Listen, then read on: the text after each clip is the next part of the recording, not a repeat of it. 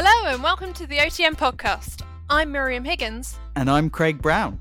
Today we are chatting to Tina Sederholm and Ashanti Wheeler-Artwell.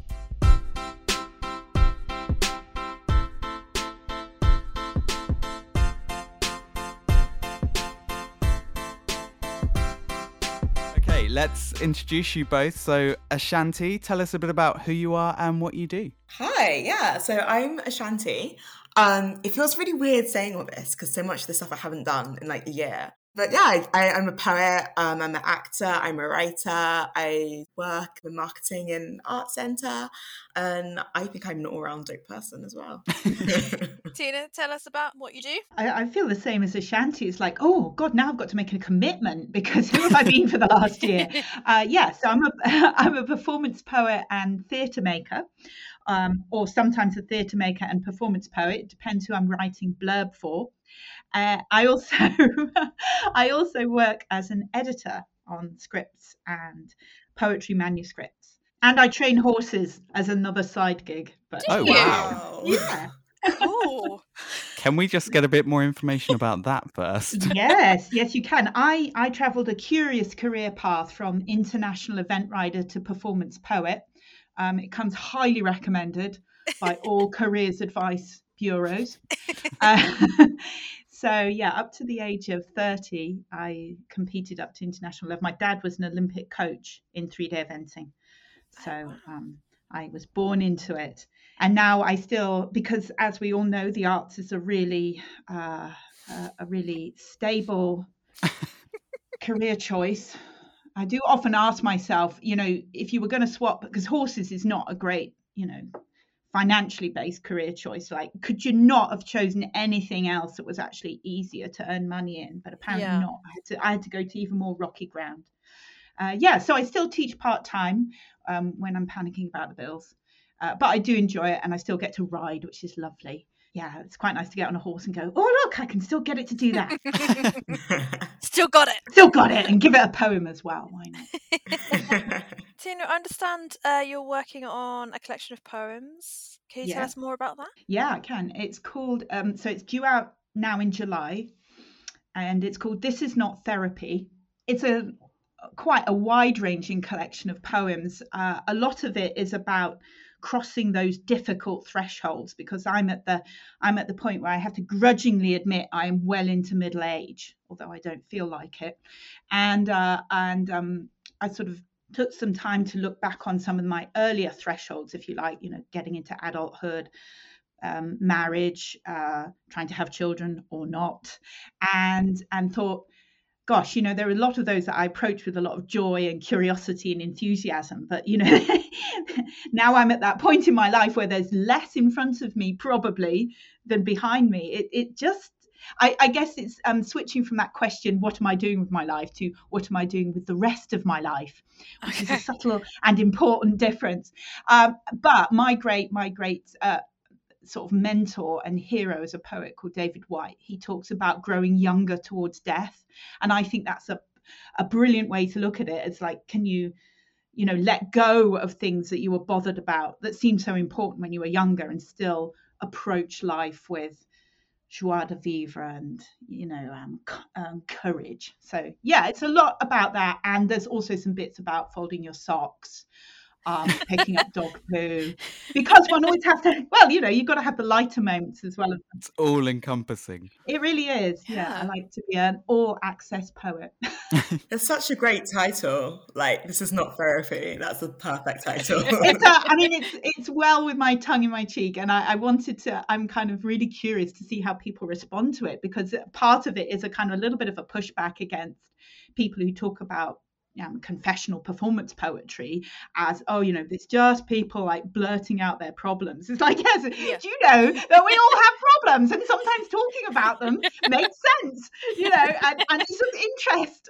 Who knew? Just talking about the colour of the tree, although I love nature poetry, I'm not going to start rubbishing any other form of poetry, but I wanted to kind of go, there's I'm giving away a little bit of a joke in the book, which is there comes a point where I go, do you know what? It's all therapy. Like, everyone's trying to make sense of their lives. And there's a sort of parallel of the hero's journey, because I've always been really interested in that, and also, what about the heroine's journey? But that's another story. We'll get over there. But looking at how our own lives, the hero's journey, is there to give us guidance of how we meet these difficult thresholds. And I always thought the hero's journey was about get the prize, you go through all those trials, so you get the big gold cup at the end. I was especially when I was riding horses, I was very invested in that. Yes. And my happiness was very invested in that. And then I didn't sometimes. Sometimes I broke things and failed and made a fool of myself. And I thought, and then also you go through this tremendous journey, especially competing and sort of win a competition. And then it was like, well, now what? Oh, you just get ready for the next one. And then I read this thing that talked about, no, the point of the hero's journey is the healing you receive along the way. And I was like, oh, bugger, I still want the gold cup. Will nobody give me that? But no, that was quite a sort of mental shift for me. So that's contained within this collection as well. That's so interesting, Tina, to hear you talk about a pushback against confessional therapy. I feel like I haven't encountered that. Maybe it's because confessional poetry is like my favorite form of poems because it's so nice. It's one of the reasons I got into poetry is because anytime I was feeling like a bit of down on my mental health or in my head about something, I'll go to these poetry nights and then hear everyone else talk about their personal poems, but somehow it felt like the same thing that I felt emotionally. So it's really wild that anyone would push back. And also writing is such a key part of therapy. You go to therapy and they're always write down how you're feeling, write down what your day is. It's such a wild pushback that, and as you say, it's such an important part of the healing part of the journey. So much that is just sharing your story and realizing that this thing you think is unique to you can resonate with so many different people. I don't know, I hadn't encountered that, and that's so wild to me that people are yeah, well, there's always somebody who's not going to like what you're doing. Yeah. Or there's always somebody going, this isn't poetry because it doesn't rhyme. There's 1,000. I mean, that's the age-old thing. If I roll my eyes in one more workshop where somebody goes, but it's not de-dum-de-dum-de-dum. It's like, no, guess what? It can be other things. And I'm not saying every poem in the world has to be a confessional poem.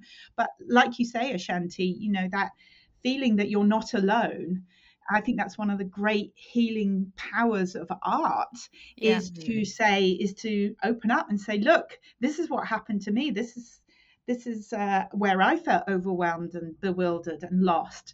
And look, I came out the other side. I may be a bit raggedy around the edges, but this is possible. So I'm completely with you. It's one of my favorite forms as well. But as I said, there's always somebody who won't like what you're doing. And frankly, I think if you're not surprising, disappointing, or irritating some people at some point, you're doing it wrong anyway. Just take it. Agree. Just take it. It's much easier than trying to change. Oh, thank God, somebody's paying. Somebody's actually listened or paid attention, and they don't like it. Woohoo! Yeah. Now what?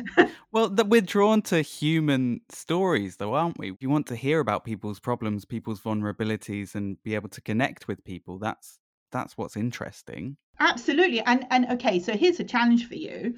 I'd like you to think of the 5 most significant events in your life.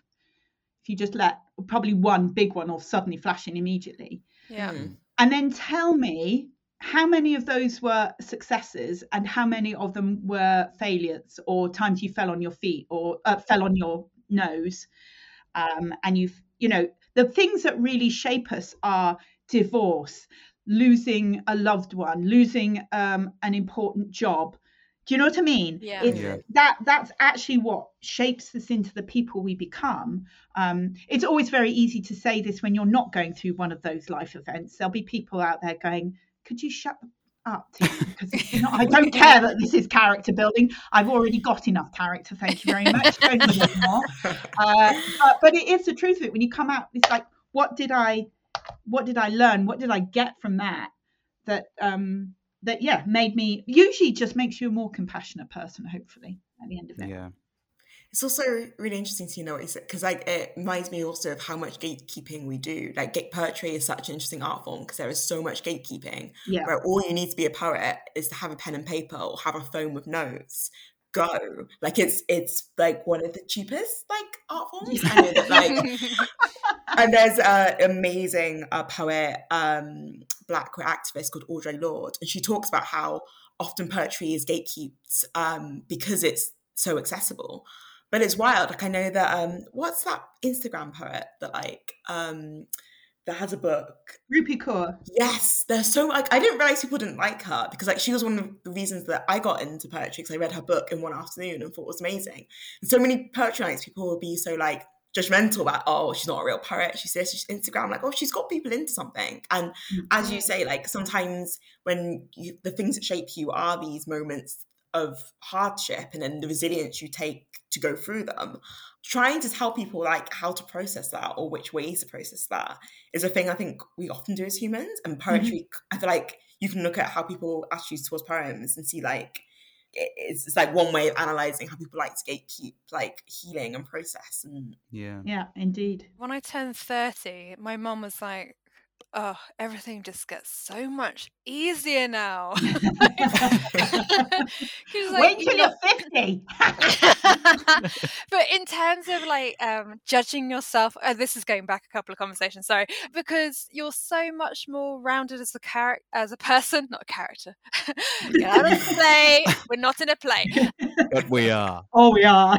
Oh no, don't go there. Because not that like you're completely rounded and whole, but you're just able to cope with everything. You care less about what people think of you, and like all those things that you get caught up in your 20s, and particularly about how you look and how your people look at you and all that jazz. Yeah, and I have to say that just gets better. As far as I'm concerned. Obviously not everyone's going to have my experience, but particularly it's a conversation I have with my friends a lot now coming into our 50s, and you're just like, well, that was a lot of wasted time and angst, wasn't it? And that's not to belittle anything that somebody might be going through at all, because at the time it feels very real, and maybe you have to go through it in order to find out it wasn't as important as you thought it was. And I'm talking in very general terms here, which is, it's always easy to sound right when you're generalizing. But yeah, I hear you about that, Miriam. I remember turning 30, and I was like, oh, yeah, that doesn't matter. And the most wonderful thing you said there is not caring what other people think, which is harder to do. It's easy to say and harder to do in practice, because it sort of sneaks in, doesn't it, in clever little places. But it is interesting. I know whenever I'm starting to feel uncomfortable, I'm like, oh, I wonder what's wrong. It's like pretty much probably wondering what that person thinks of me doing X. Even somebody who might compliment me on social, occasionally that does happen, compliment me on social media, for instance, and if I like them / slightly fancy them, I can start going through some amazing dance to get it's in my brain like, ooh, how can I get them to respond to me again? I like it. But then I'm 18 again in this 53-year-old body. 52, we haven't quite got there. Calm down. Ashanti, you wrote and performed in one-woman show British Vogue at Offbeat in 2019, which you were a supported artist. Can you tell us a bit about that show? Yeah, it's actually really wild. Because wild is my favourite word at the moment. So you're going to be hearing a lot of it. So think about how that was like 2 years ago. And like, interesting is I'm coming off quite a reflective period of being like, oh, that was 2 years ago. Like, how does it feel since that?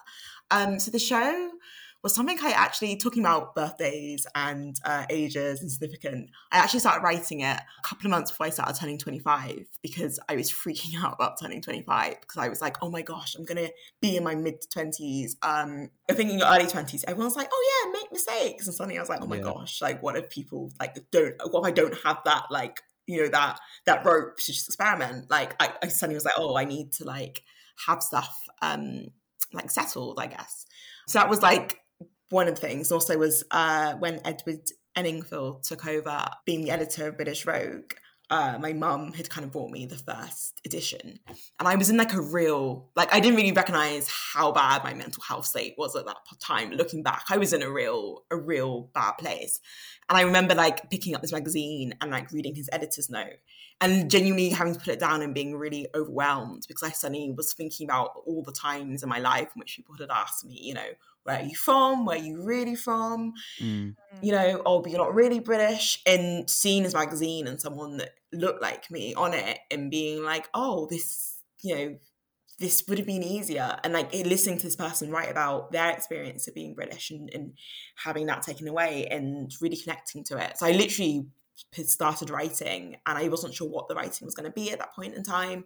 And it sort of eventually evolved into this one-woman show, basically very, very semi-autobiographical. It was like a fictional character, but all the life experience was just mined from my life about the period in time in which I moved to Brazil, kind of looking for some sort of ownership and identity and not finding it there, and then coming back to Britain and trying to get my life together and yeah, like the idea of trying to get, I'm air quoting, which you can't see, but like I'm air quoting trying to get my life together, because I don't even really know what that means. Yeah. And yeah, and it was just about that, and about kind of race and identity and dual heritage identity and what it means to be British, and what it means to be British and trying to get your life together and how that identity can kind of impact that. Yeah, it's really interesting to like think back on that show and that process, because like I think doing the show I realized a lot of the poems I'd written talked about the same life experiences I'd written about in the show.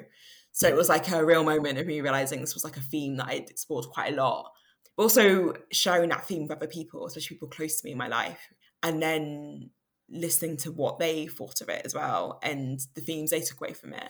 I think sometimes when you perform, I don't know if you ever find this, sometimes when you perform a piece of work, you can think it is one thing, but that moment you let it go and let it become a thing in the world, sometimes it's almost more interesting listening to what other people have taken away from that.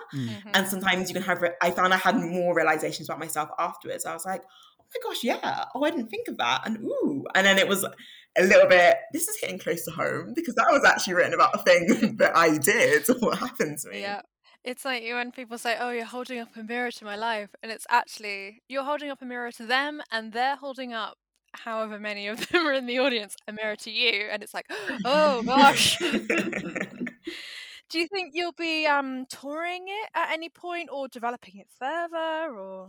Yeah, so this is the thing that I'm coming to. I'm realizing, I think I had this, especially with poetry nights, I'd go and I'd be like, I have to perform a new poem, I have to perform a new poem.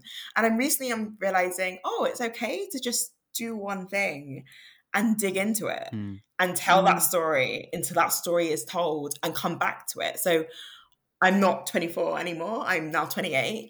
I'm not in the same position I was when I was writing the show. And I deliberately took some time from it at the time when I wrote it, because actually it was a bit too much writing it and then acting in it and then going into all the character development of all the rehearsals to get into this character, but then also knowing all the character experience. So it was a bit too much going on at the time. So like, let me take a step back from this. And then with the coronavirus and the pandemic, this time last year, I made a decision that I wasn't going to pressurize myself to apply to anything, to do anything. Yeah. If I wanted to be creative for me, that was fine. But I was like, this doesn't feel the right time.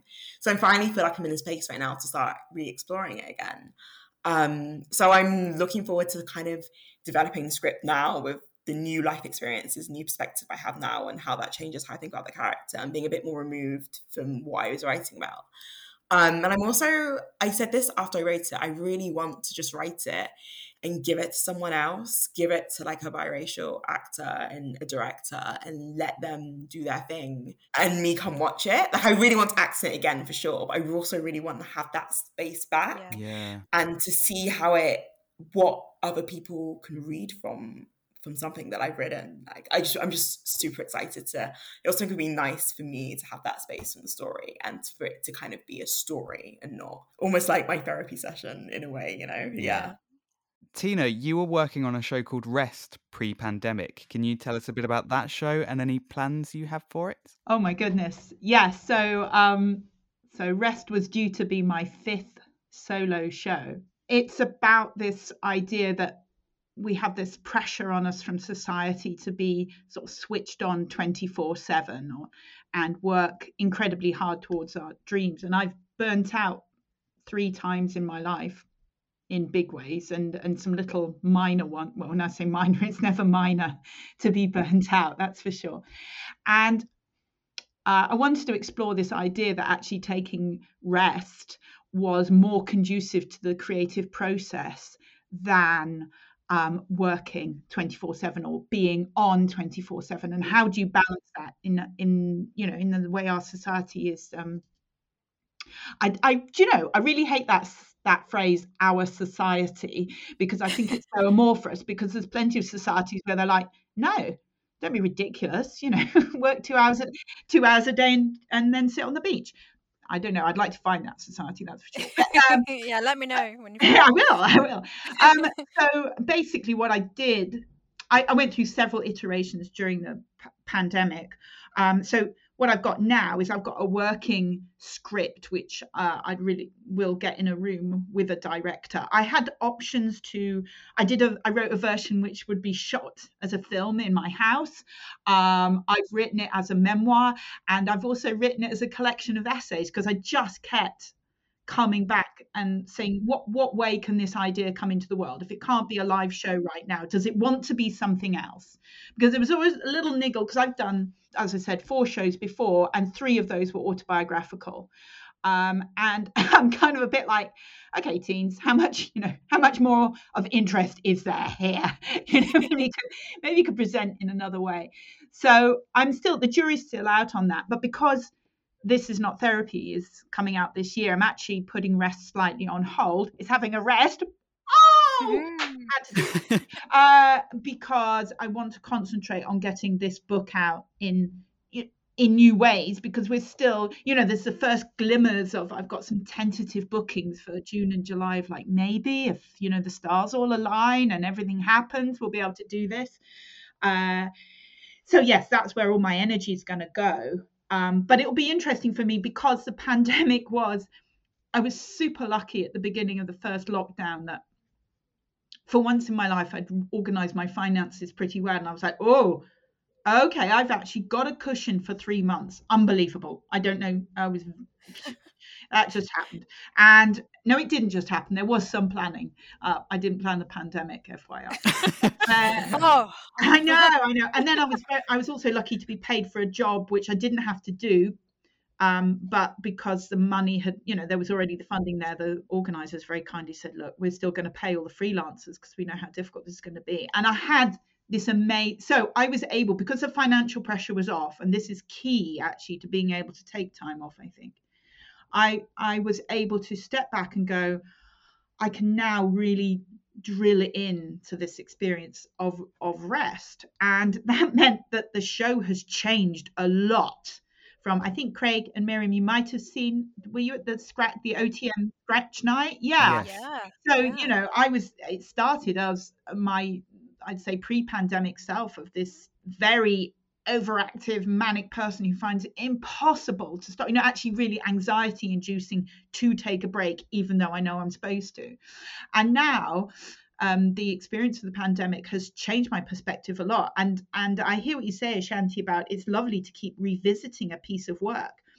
And my experience with the autobiographical pieces I did was, I worked with them worked on them for a couple of years, and then did shows with them for 2 or 3 years. And then I'd come to a point where I'm like, I'm really done with this show. It's wonderful. It's done.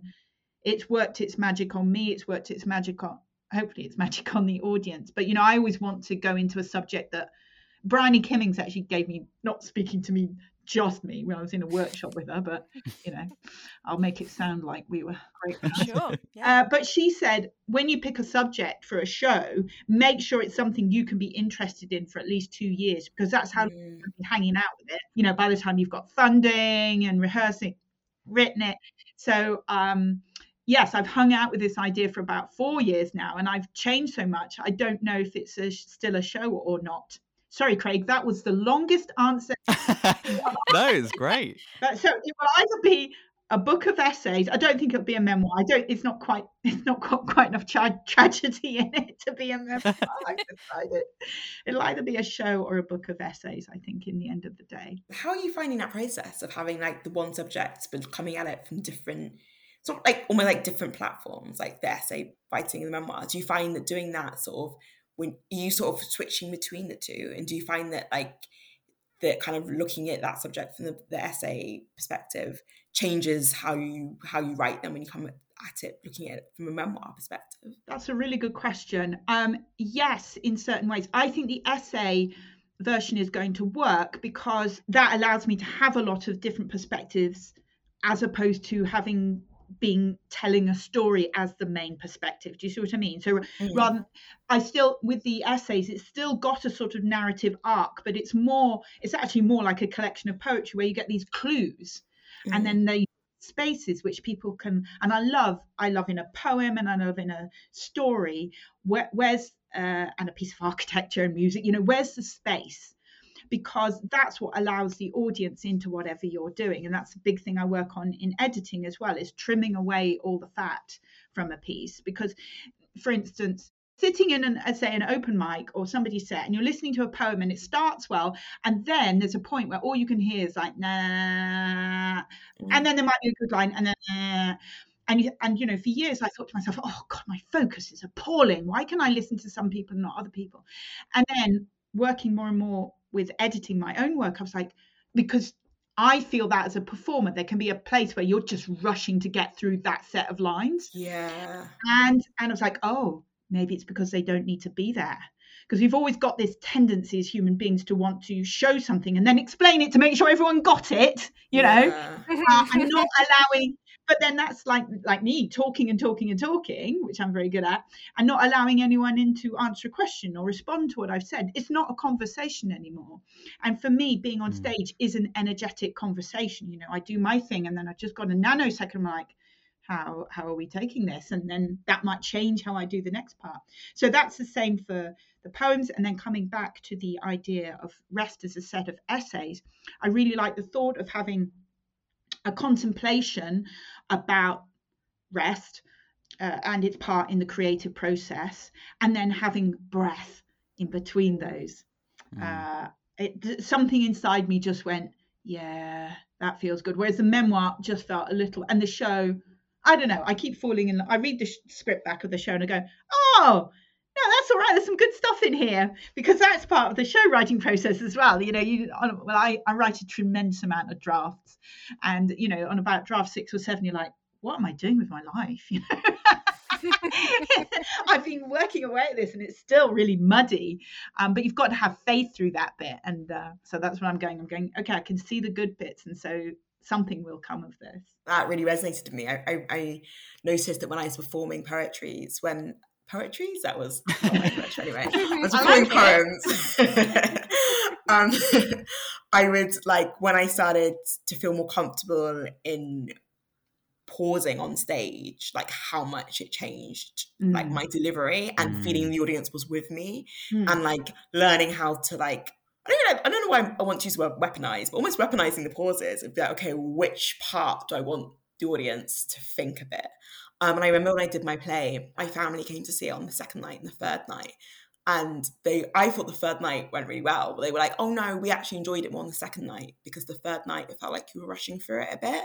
You paused more after some moments, in this. And it was really interesting, because as a performer, I thought that the third night was better because it was slicker, it was quicker, it was this. But my family were like, no, we like those moments where you just kind of sat there on stage for a second. That was, and I'm just into, I've just discovered Studio Ghibli and anime, so I've been going down numerous rabbit holes, but I find it really interesting that even in in that art form, one of the things that Hayao Miyazaki always says is he includes these moments of pause in the character, whether it be the anime is just the character's just looking out in space or doing things, those moments for being human that you don't necessarily need to get people to draw, because it's obviously expensive for every second of frame in those things. It's so expensive. So it's really interesting, and I think it's really hard to forget that. It's recently trying to step back into being creative again after having a year of really not doing anything. It's been really I've been really oh my gosh, I know this is a mistake, I should have kept on doing I always try to do one creative thing a month, 2 creative things a month, that kind of that kind of output. And I was it's been really hard trying to step back into it, but I'm trying to remind myself you needed that space. Like, you needed that space to adjust Of to course. the madness Yeah. happening. But it's so hard to give yourself that, like, that grace. I don't know if anyone else has found that. Like, it's so hard when Yep. you've taken time out just to be like, this is allowed. Like, you don't, you know, you need this to do more things in the future. This is Yeah. why I tried to write a show about it. Yeah. Like, I'm really feeling you, Tina, with the rest. And then you're questioning it. Is it rest? Is it because I'm lazy? Is it this? It's Yeah. like, no, just breathe. It's fine. Yeah. And so many people are having those thoughts as well, Yeah. Yep. and those discussions. It's none of us are alone with this. And, you know, and I'm not going to razz on social media. Oh, it's all that fault, because social media is not good or bad. It's just a tool, and it depends how you use it. Yeah. But when we, you know, looping back to what we were saying about getting older and not caring what people think about us so much, actually, that gets triggered because, you know, I've got one poetry friend. I'm so fond of them. They have written like 3 shows. They've got a book coming out. They're all during the pandemic. They've gone into creative overdrive, and I'm so happy for them. And I always have to take a breath and go, and it's okay. I've done it my way. Yeah. And I have to say that to myself maybe 200 times. Yeah. You know, it is okay. He will need a break at some point, because if he doesn't, he'll break down. You know, you will break down. That's just, it's a law of nature. You don't, that's why we have seasons. That's why the Sabbath was invented. It's actually so to have a day when you know yourself, not as what you're producing, but as, you know, depending on your belief system, but know yourself as source, as spirit, as something bigger than just this human body. And that's what, okay, spoiler alert, if this show ever does appear, that's kind of what my main discovery about rest was. Right. Because I don't always find it easy to sit still. That becomes more anxiety inducing for me. But the idea of rest as coming back to wholeheartedness, coming back to doing things with my whole self, not just as another thing that I tick off the list, was actually, that was a moment of revelation for me.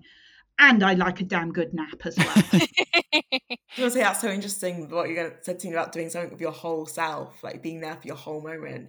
It's like, if as opposed to just like getting from point A to B, I'm going to do X, Y, Z, and then I'm going to go to bed. Yes. It was really, I found that very reassuring to hear you talk about seeing people do all these projects on social media and having that moment, because that's actually why I stepped away from I discovered Twitter, so I went down one rabbit hole and jumped into another, but I stepped away from Instagram this time last year because I was seeing everyone do all these creative projects and do amazing thing of lockdown. I wasn't in that space. Yep. I felt like I wasn't in this place to appreciate other people's art because it was making me feel jealous and not good about myself. And I was feeling bad, like, oh, I want to be there here to support my friends. I don't want to be that person that's like low-key feeling resentful because other people were in a different space. So I just decided to just take a step back. I'm really trying to get back into that space because, like, as much as I love performing poetry, it took me about 2-3 years to get the guts to get on stage. And before that, I would go and just hear other people's words and really enjoy it and appreciate it. And it was like a hard thing to be like, oh, this pressure to be productive has now felt like it's taking me away from enjoying like the words in the stories of my friends. And I'm still like working my way through that because, you know, like it's not bad to feel jealous at all, but like, just wanting to like, I want to step back. I want to listen to other people's work from a place of just listening to people's words because I want to hear your work. I want to support you. I want to hear what you have to say. And I don't want to be sat here the whole time thinking about what I could be doing or how I could perform that, or, you know. And it's really hard because I don't want it. And I'm recognizing that often I enjoy people's works more when I know I'm working on something. And it's like, okay, how do I enjoy people's work when I'm on a period of off? I completely understand that, and I have the same feeling. I have it pre-pandemic as well. When I'm working, I find that I'm much more supportive of other people because I'm not, you know, looking at myself and feeling like, why am I not doing this and that? So I think you're definitely not alone in that, and especially now. And you know what? I don't think you have to enjoy people's stuff all the time. You know, actually, if you're not able to work, if you're not feeling in the creative space, then you're depleted in some way. And if you haven't got enough for yourself, you always fill your cup first and give from the overflow is the, don't know. And so if your cup's empty, no, you can't give proper attention and enjoy that. And so you have to kind of keep going in until you find the place where you start to fill yourself up again, however that is. So I wouldn't put pressure on yourself, frankly. Sometimes I'm like, no, I can't be asked to go to the theatre, or I don't think I'll be able to stop myself once the door's open again. I'm going to be like, I'm going to be banging on the door of our old fire station, like, no, not her again. There's only 10 people allowed in. Go away, give someone else a job, please.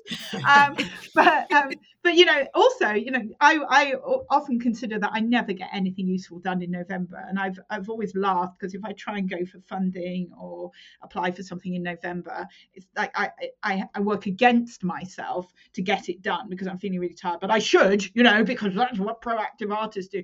And then I don't get it. I'm like, well, you may as well have had a nap. It would have been more, that would have produced more in the end of the day. So whatever your down month is, revel in it. Yeah. Ashanti, you also work at the old fire station. Can you tell us a bit about your position there and how it's changed this past year? Yeah, it's been wild. I literally started working there for about 3 weeks before the first lockdown. Gosh. Yeah, so I was the marketing and development assistant originally, and now I am just the marketing assistant.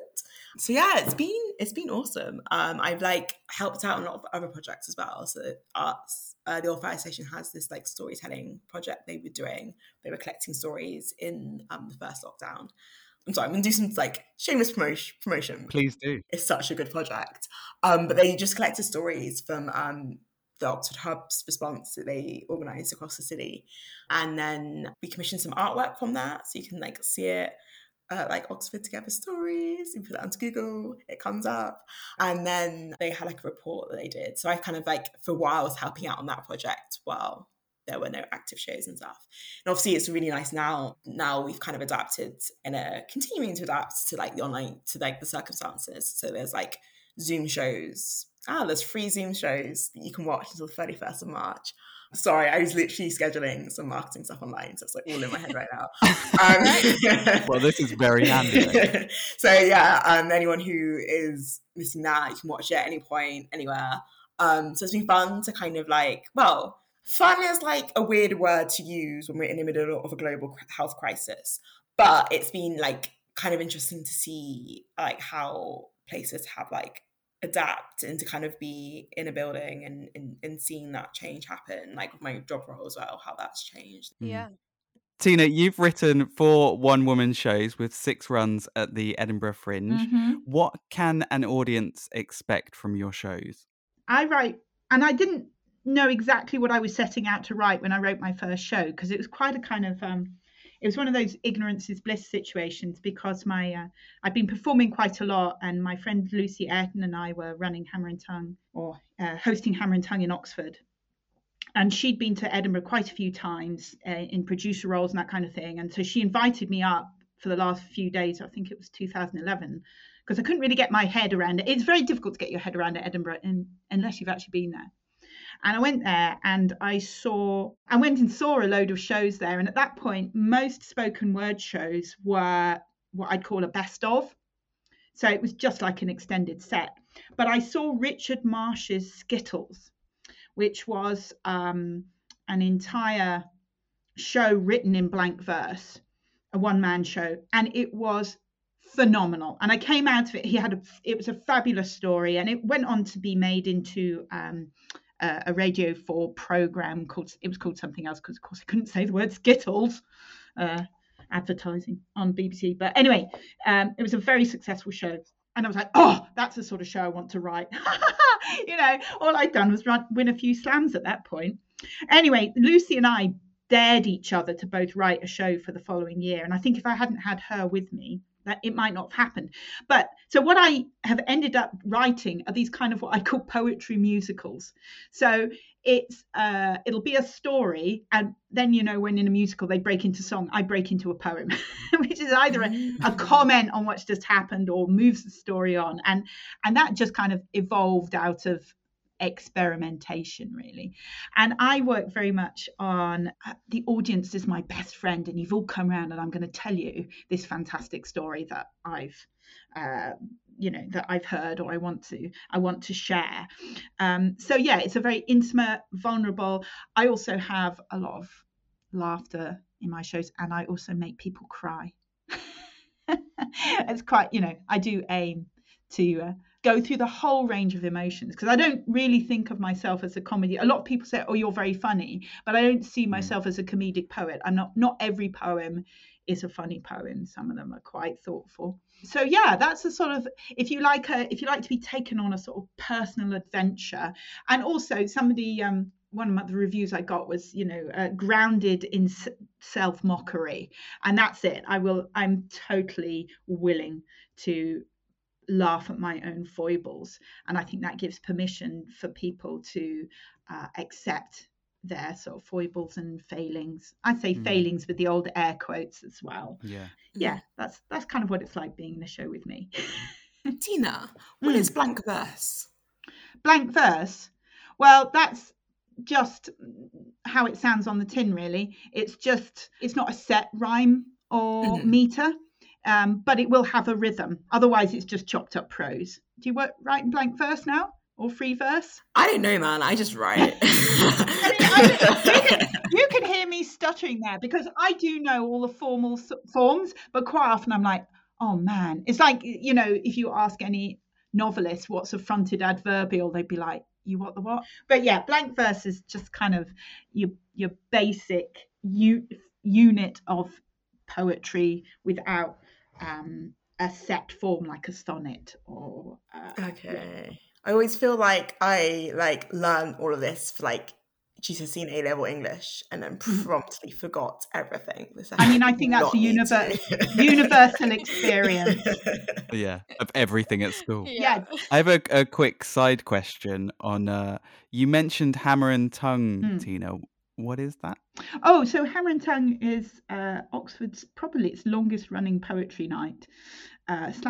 Only slam poetry night at the old fire station, and it was founded by Steve Larkin, and it's a network of poetry. I think there's 5 or 6 gigs nationally, and Steve likes to sort of take the national, like the overseeing role, and then but for many years, first Lucy and I hosted it, and then my husband Neil and I hosted it too, the Oxford branch.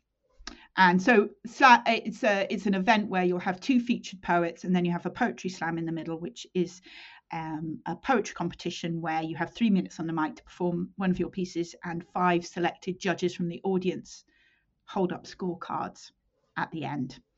And you knock off the top, you knock off the bottom, and the 3 scores in the middle are added together, and the winner wins.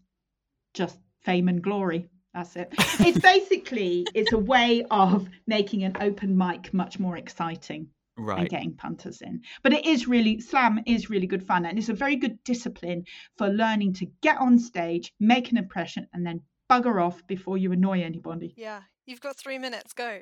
Yeah, exactly. And own the stage. Where are you different from the person before?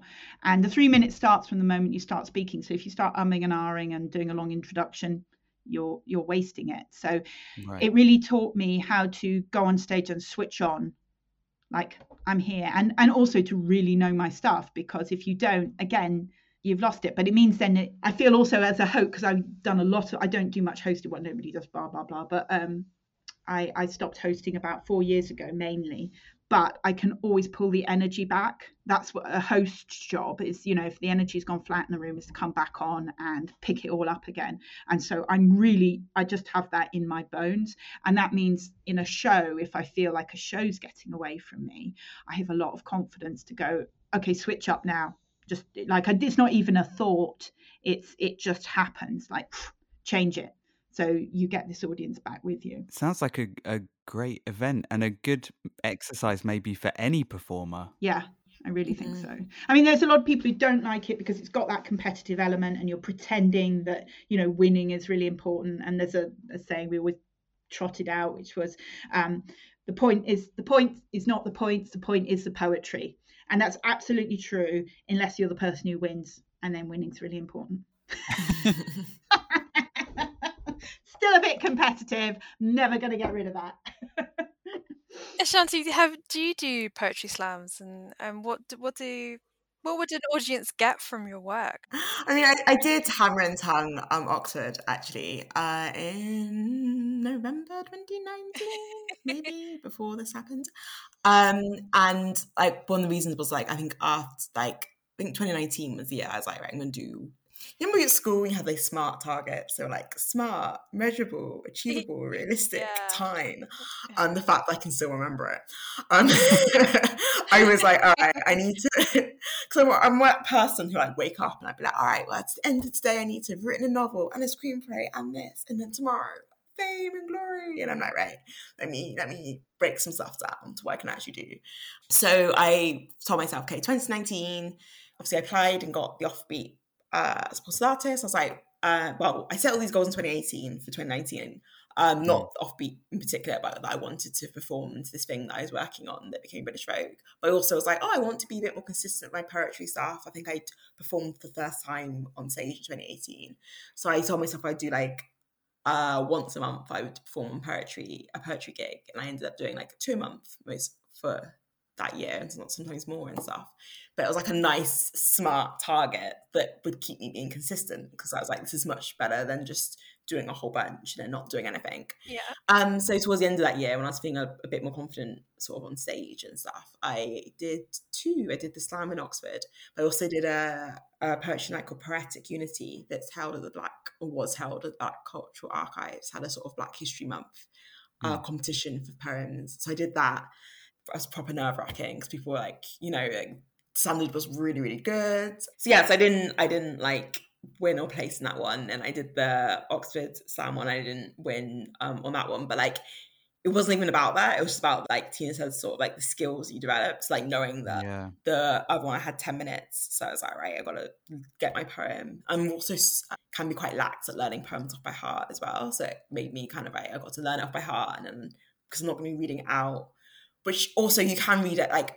Even if you're reading a poem from the page, it's still a performance, it's still a delivery, so you've got to put the pauses in there and bring people in. Yeah. But I think when you don't have it in your hands and you're just looking at the audience, you're thinking a bit more about body language and, where you want those pauses in, and if you want the pace to be quicker at a certain point, or tone and intonation and all that stuff. So it really kind of helped me to kind of sharpen all that up.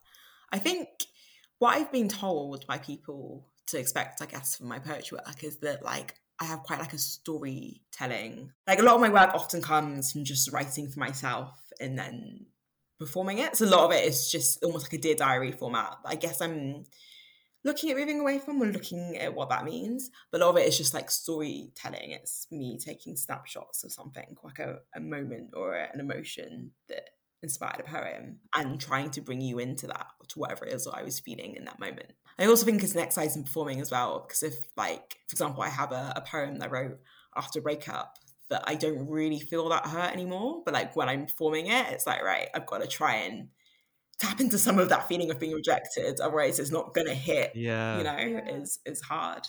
And what are you looking forward to in the next year? Oh my gosh. I'm actually currently in a sort of a 10 days isolation period, because someone we came in contact with had COVID. So like, I'm just really looking forward to like being able to go outside without feeling a sense of anxiety. Like it's weird that like, even thinking about poetry nights and stuff like that, even beyond getting back on stage, is like being comfortable being in a space with people. So I'm most looking forward to that in this year. I know that is probably shared by a lot of people. I'm just kind of looking forward to like a year of have a bit more like stability in my life, and like, which is like a huge privilege and huge thing to be grateful for.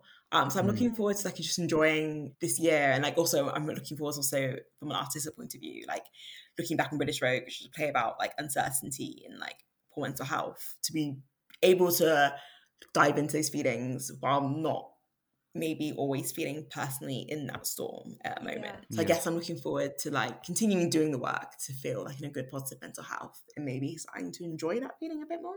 And Tina, what are you looking forward to in the next year? Do you know what? I'm really looking forward to, firstly, seeing my friends properly. I'm also looking forward to, whenever it happens, being on stage again, because I mean, I have a really excellent life. I've definitely discovered that during the pandemic, and I can survive thrive without being on stage, but there's something so special about being connected with an audience. And so I'm looking forward to that. And last summer I did some what I call socially distanced garden gigs. So I had, when we could have you could have up to 12 people meeting at, well, I can't even remember what the rules were, but we did obey them. Yeah. But I basically, to workshop some of the material that would go into This Is Not Therapy, I got my friends just invited a few of their friends round, and they all bought their own food, and we sat them in the garden and went, right, here we go. And I did about a 2-hour show. Didn't let them out. It's like, no, you're not going home until you've heard another one.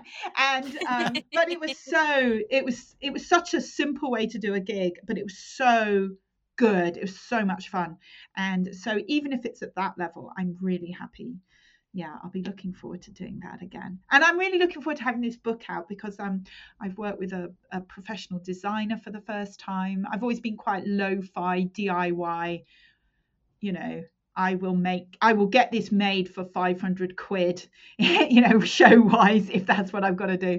So it's been nice to be able to take my time and go, no, let's make this a little classier. And I've been working, a friend of mine has just started, his marketing company is getting into helping people with publishing. So I'm very lucky that he's wanted to do a beta test of his package that he's going to offer on me for free. I've still got that little DIY bit, like I will con somebody into something to help me out.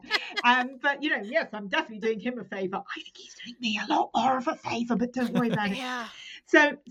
But I'm reveling in that next level of expertise, and I'm so excited about getting this book out there, because I feel like I was really proud of my last book, which is called Everything Wrong With You Is Beautiful, and I feel like but this is the next step up. I've really made a shift, and so I can't wait to see what people think about it, whether I'm just gone so far up my own arse. I don't know, but we will see. Tina, where's best to keep up to date with all of your work? Yeah, so I'm not a very good social media. I am on the Facebooks and the Twitters and the Instagram, but frankly, don't expect me to post anything. Okay. I will have that often. But please come and friend me, and occasionally I'll say something interesting. If you're really interested in me, you can email me at tina@tinasederholm.com, and I'll pop you on my mailing list, because I like to make it it's full of kind of writing and editing tips, as well as what I'm doing, and so I try to make it something that people really want to read, not just a marketing thing. Do you have a website? I do, and it will be updated apparently by my marketing team. Oh God, I'm loving saying that. By about the middle of April, it'll be all very spunky new, because they took a look at it and they went, no, this doesn't work anymore. And I'm like, oh, but I was really proud of it when I made it 10 years ago. And they're like, yeah, and it shows.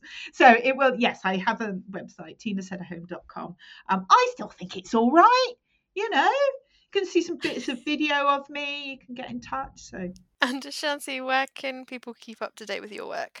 You can find me on Instagram. I have not updated it in a while, but you can find me at Poetry That Unpicks. Same with my Facebook page. You can type in Ashanti Wheeler-Artwell or at Poetry That Unpicks. And on Twitter, which is where I'm most active, but it's a lot of nonsense I'm retweeting. And a lot of me like tweeting my reactions to The Office, which I have discovered in this. Oh. So if you wanna hear my live reactions to what I think of that, you can follow my Twitter, which is @AshantiWA. Well, thank you both for joining us today. This has been brilliant. No, thank you for having us, Miriam and Craig. It's been an absolute joy talking to you guys. I really hope we'll be seeing each other's lovely faces very soon. Thank you very much to our guests, Ashanti Wheeler-Artwell and Tina Sederholm. If you enjoyed this episode, please rate, review and subscribe. And you can find us on Twitter @OxTheatreMakers, Instagram Oxfordshire Theatre, Facebook Oxfordshire Theatre Makers, and our email is oxfordshiretheatremakersevents@gmail.com.